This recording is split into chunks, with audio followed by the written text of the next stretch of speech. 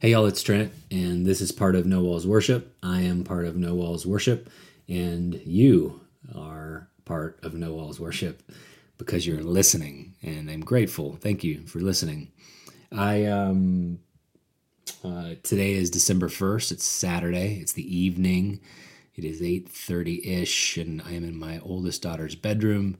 This is a good place to record. There's a good little desk, and there's lots of stuff on the walls, so things don't echo around quite as much. And the house is quiet, which is nice as well. So December 1st, that means tomorrow is December 2nd, and it's Sunday, the first Sunday of the month, and that means it's a NoWalls Sunday.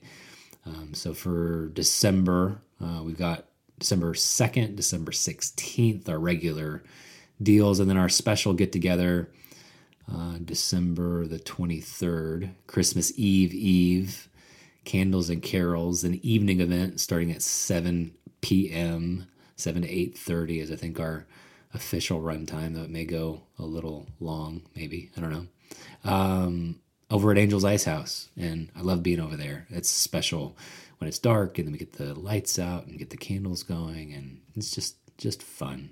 Third time we've done it, and it's going to be great. Let's see. I think that's all I want to do. I'm going to get into the message, and like I mentioned in the last one, I'm going to start getting into miracles similar to the way I did with parables, and I'm finding already that these miracles are just powerful, like a kind of power I can't even begin to explain yet. I did another take of this where I was trying to explain sort of the power I'm feeling and just knowing and studying and praying on them, and it's I just can't yet. No, maybe I will be able to soon. But the title of this message is Courage with an exclamation point. Courage. All right, so I'm gonna get into it. I think I'm in trouble. I set up for you last week that I wanted to start diving into the miracles that were recorded in the New Testament. And my premise is pretty simple. I want to understand the things Jesus did. And as I go through them, I want to be asking, what does this miracle have to say about what the man was up to? And at a level deeper, what does it say about how Jesus wanted to impact people? Y'all, as an aside, that all by itself, I think, is an interesting question. How do you want to impact people? When you're in a room, when you walk into a room, what impact do you want to have? When you walk wherever you walk tomorrow, this evening, wherever, what kind of spirit do you want to radiate? What do you want others to feel because you're there? But as I said, I think I'm in trouble. This miracle we're going to get into today is the feeding of the 5,000. I think you know this one. 5 loaves and 2 fishes. Jesus takes focaccia bread and salmon, I guess, I don't know, and he starts breaking it apart. And 5 loaves of bread and 2 fish are enough to feed 5,000. And not just 5,000 fed, there are 12 full baskets of leftovers that you now have to try to stuff into your refrigerator behind the cranberry sauce from Thanksgiving that, seriously, just admit it, it's time to throw it out. No one is going to eat the cranberry sauce. If you made more than 2 tablespoons, you have made too much cranberry sauce. So that's impressive, right? This miracle, 5,000 people, 5 loaves, 2 fishes, 12 baskets of leftovers. More impressive when you understand that the 5,000 was counting just the men and that there were likely women and children there too. The accepted count, if you pay attention to folks that study this stuff, is that this was really probably a crowd of something like 15 to 20,000 people. So imagine a basketball stadium, right? If you go to an NBA basketball game, 20,000 is about right. 5 loaves, 2 fishes. And not only is this miracle impressive, it's also important. This is really one of a few stories that make it from into all four books, all of the four records of Jesus's life, all four different books, Matthew, Mark, Luke, and John. Four different authors all felt it was important to set this thing down for posterity. And this miracle is familiar. Right? I feel like I'm walking into well-covered territory. You maybe learned this story in Sunday school. An old lady maybe put little felt pieces of fish and bread up on a felt board. You took home a badly colored coloring page of Jesus smiling, surrounded by baskets of bread overflowing, and in the foreground, the young boy with his humble lunch. Even if you don't know it, like really know it, this is probably one of those stories that are so familiar, so common that you feel like you know it, even if you don't. And here's where I think I'm in trouble. We've got this impressive, important, familiar story, this miracle, and I don't find it that interesting. Here's where my mind goes right away. I try to think about logistics. How did this work? Did Jesus have a cutting board, and was he slicing up this fish really thin? Was it like sushi style? Did he have one loaf of bread that he put in his hand and broke it, and then was pulling out from the center of one chunk, just never-ending chunks of bread, like a magician pulling a rainbow handkerchief chain out of his closed fist? I don't know. And I don't think there's an answer. It just is. And so then I don't know what to do with it. And also the lesson seems kind of rote. It's pretty fastball down the middle, right? Jesus can do a lot with a little. God is there for not just our physical needs, i.e. hunger. He's also there for our spiritual hunger, right? And that's good. Good lesson. Amen. Let's go home. Podcast over. Get back to what you were doing. But good news or bad news, really depending on your perspective, I found a way into this miracle. And the thing I'm excited by is really not the miracle itself, but what's going on around the miracle and how the miracle is working, not in the crowds. You see, I'm not super interested in the people that were fed the bread and what that being fed of the bread means, but really how the miracle is working on Jesus himself, what it says about Jesus and his closest friends, what they're going through. So I'm going to do something a little different. Different for me, I guess. And I'm just going to work through this story bit by bit and stop, say a little bit, read a little bit more, say a little bit, and we'll work our way through. So I'm going to start, like I said, this is in all four of the books of the Gospels, but I'm going to read out of Mark. The read there is really good. Mark 6, chapter 6, and these first four verses I'm going to read 30 through 34. Okay. Here's 30. The apostles returned, more on that in a minute, and they met with Jesus, and they told him all that they had done and all that they had taught. There were so many people coming and going that Jesus and his disciples didn't even have time to eat. So he said to them, "Let's get away. Let's go off by ourselves to some place where we can be alone and you can rest. We can recharge." So they started out in a boat by themselves to a lonely place. But many people, however, saw them leave, and they knew at once who they were. So they went from all the towns, and they ran ahead of them by land and arrived at the place ahead of Jesus and his disciples. All right. Pause. A little context. Jesus is in Nazareth. We learned this a little bit earlier in Mark 6. He's in his hometown. This is where he grew up. This is where he studied. This is where he learned carpentry. This is where he made friends. This is where he played kickball. And he's trying to do his thing. He had taken his show on the road. Things were going well, but he gets back home. And then earlier in Mark, we learn that he's talking to people. He's doing his thing, right? He's teaching the message, and people aren't receiving it. They're not believing. He's trying to perform miracles, and the miracles are not working. Hear that for a minute. It's not working.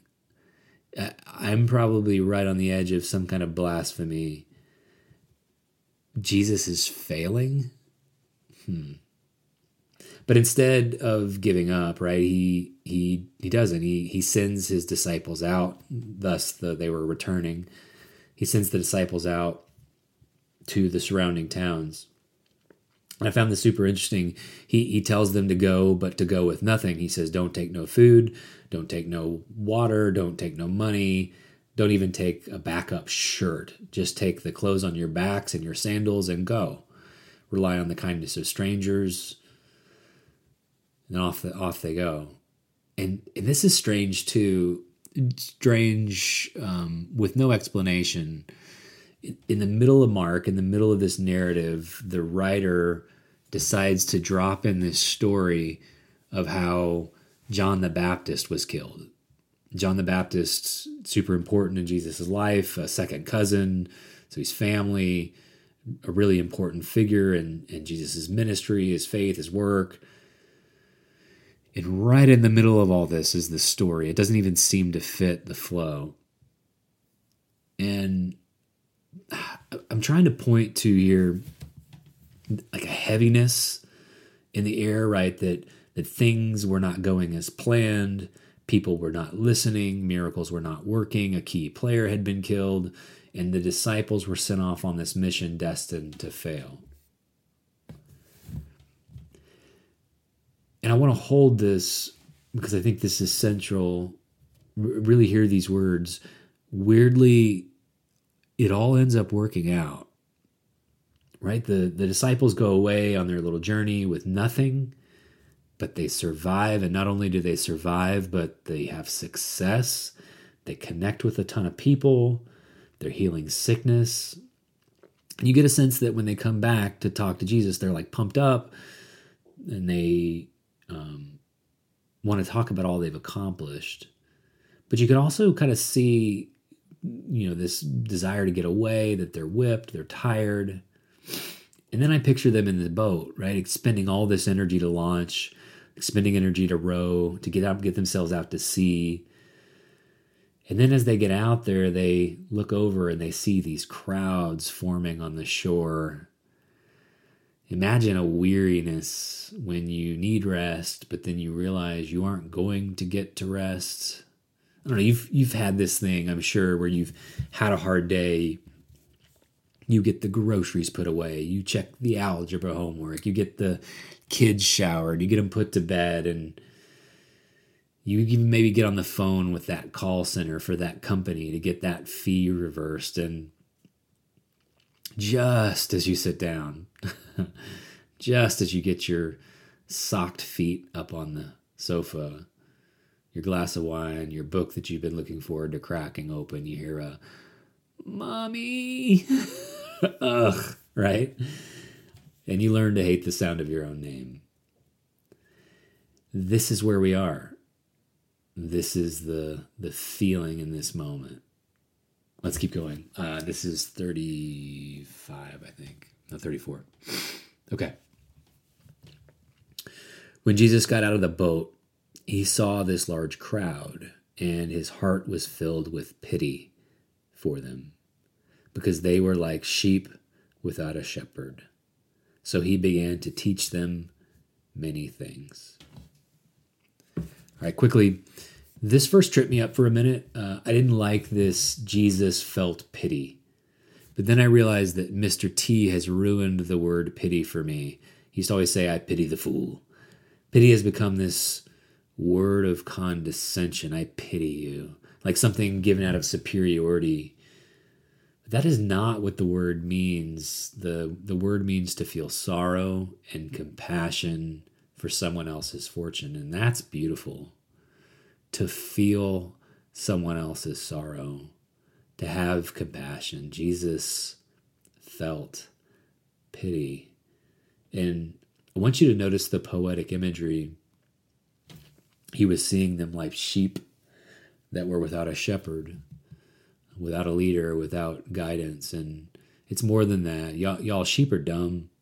Sheep without guidance, they'll run off a cliff, or they won't eat without being told to. They'll stand in the rain. They'll get struck by lightning, even if there is shelter nearby. So I want you to feel what Jesus is feeling now. A moment before, no one was listening, nothing was working, and now there is this mass of people skirting around the edge of this lake, trying to find him, and they are exhausted. But Jesus feels sorrow, feels their sorrow, and he enters into compassion. It's beautiful. All right, verses 35 and 36. When it was getting late, his disciples came to him and said, "It's already very late, and this is a lonely place, Jesus. Send the people away and let them go to the nearby farms and villages in order to buy something to eat." Jesus says back to them, "You yourselves give them something to eat." And they asked, "Do you want us to go and spend 200 silver coins on bread in order to feed them?" ? All right. I really feel like the disciples are wiped, right? They are tired. They were already tired before this crowd came, before it became late in the evening. They already hadn't eaten. They are grumpy and they're hungry. They are hangry.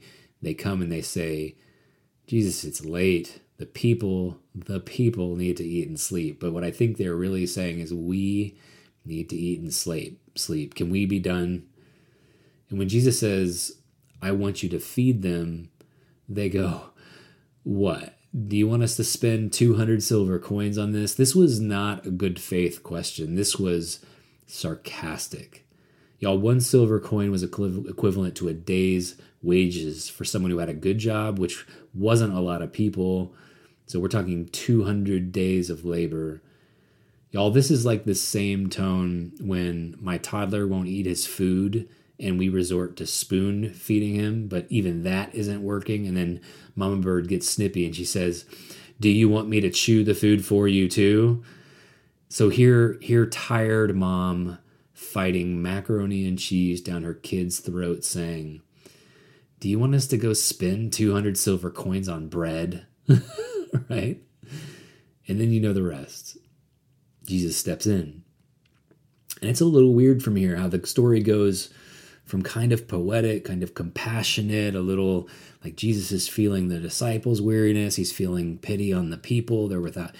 And then it gets really stale. They go find a kid. They get the bread. They line up in groups of 50. People were satisfied. "How was your dinner?" "I am satisfied." There are 12 baskets. It gets very detail heavy. And as miraculous as it all is, it's kind of boring and methodical in how it's delivered. And y'all, what I'm feeling in the broader story, beyond the miracle, are these moments of crisis, like these moments of uncertainty, where you aren't sure if everything is going to work out. But instead of succumbing to worry or to fear or to criticism, Jesus models boldness. He models fearlessness. The message and the miracles aren't working. So Jesus says, Let's go deeper into the territory. John the Baptist was killed because he was stirring up the crowds. Jesus says, let's teach and shepherd a crowd of 20,000. 20,000 people need to eat because it's getting too late. Cool. I want you to go find them some food. And it works out. It weirdly works out. Later in the story, Jesus and the disciples finish with the crowds, and Jesus sends the disciples out onto the boat ahead of him. He goes off by himself to pray, and then when he returns to the disciples, he does it in fashion. He walks on the water, and from a distance he sees them struggling because the wind has picked up, another storm. And they catch sight of him and start panicking because they think that he is a ghost. And then Jesus says this to them. This will be the last little bit I'll read, and I'm skipping ahead in the story here to verse 50. They were all terrified when they saw him. Jesus spoke to them at once. Courage! Exclamation point. He said, "It is I. Do not be afraid!" Exclamation. Then he got into the boat with them, and the wind died down. The disciples were completely and utterly amazed. Verse 52. I hear this, because they had not understood the real meaning of the feeding of the 5,000. Their minds just could not grasp it. Just moments before, they had seen how a little trust, a little faith, a little pushing past the exhaustion could lead to the miraculous. That a bold move in faith can pay off big time. And here they are struggling again. I want to leave you with two things as an encouragement. First, this is normal, right? Here we are with Jesus' inner circle, his closest followers, the best of the best, first-hand witnesses to the man, the legend, and even they are struggling to be fearless. We all have moments where we get crystal clear. Have you had those moments?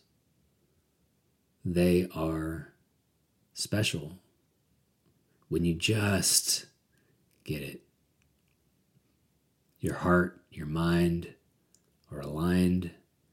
You are in the flow. There is an absolute creative energy. You are sensitive to the needs of others. You know exactly what to do. And then as quickly as it came, it can disappear. It makes me think, this is silly, how sometimes I'll get super motivated to work out. I'm going to run. I'm going to do kettlebell stuff. I'm going to do keto, low carb, whatever, take food. And then I wake up in the morning and eat 2 cheeseburgers for breakfast. I didn't really do that. We don't understand the real miracle in the feeding of the 5,000. We are all in the process of becoming. And it's normal to flow in and flow out, to mess up.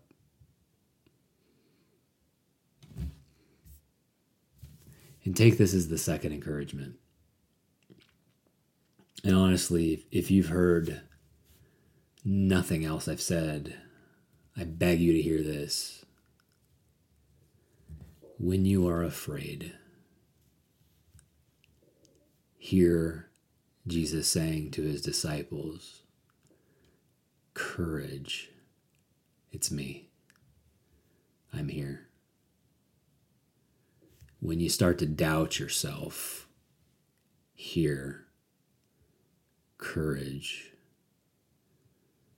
When the details and the logistics get overwhelming, and when you just cannot seem to see how things could possibly work out, hear courage! Exclamation. And remember, try to remember with me the boldness, the fearlessness of Jesus. It's a fun one. These miracles are cool. Thanks for listening. All right.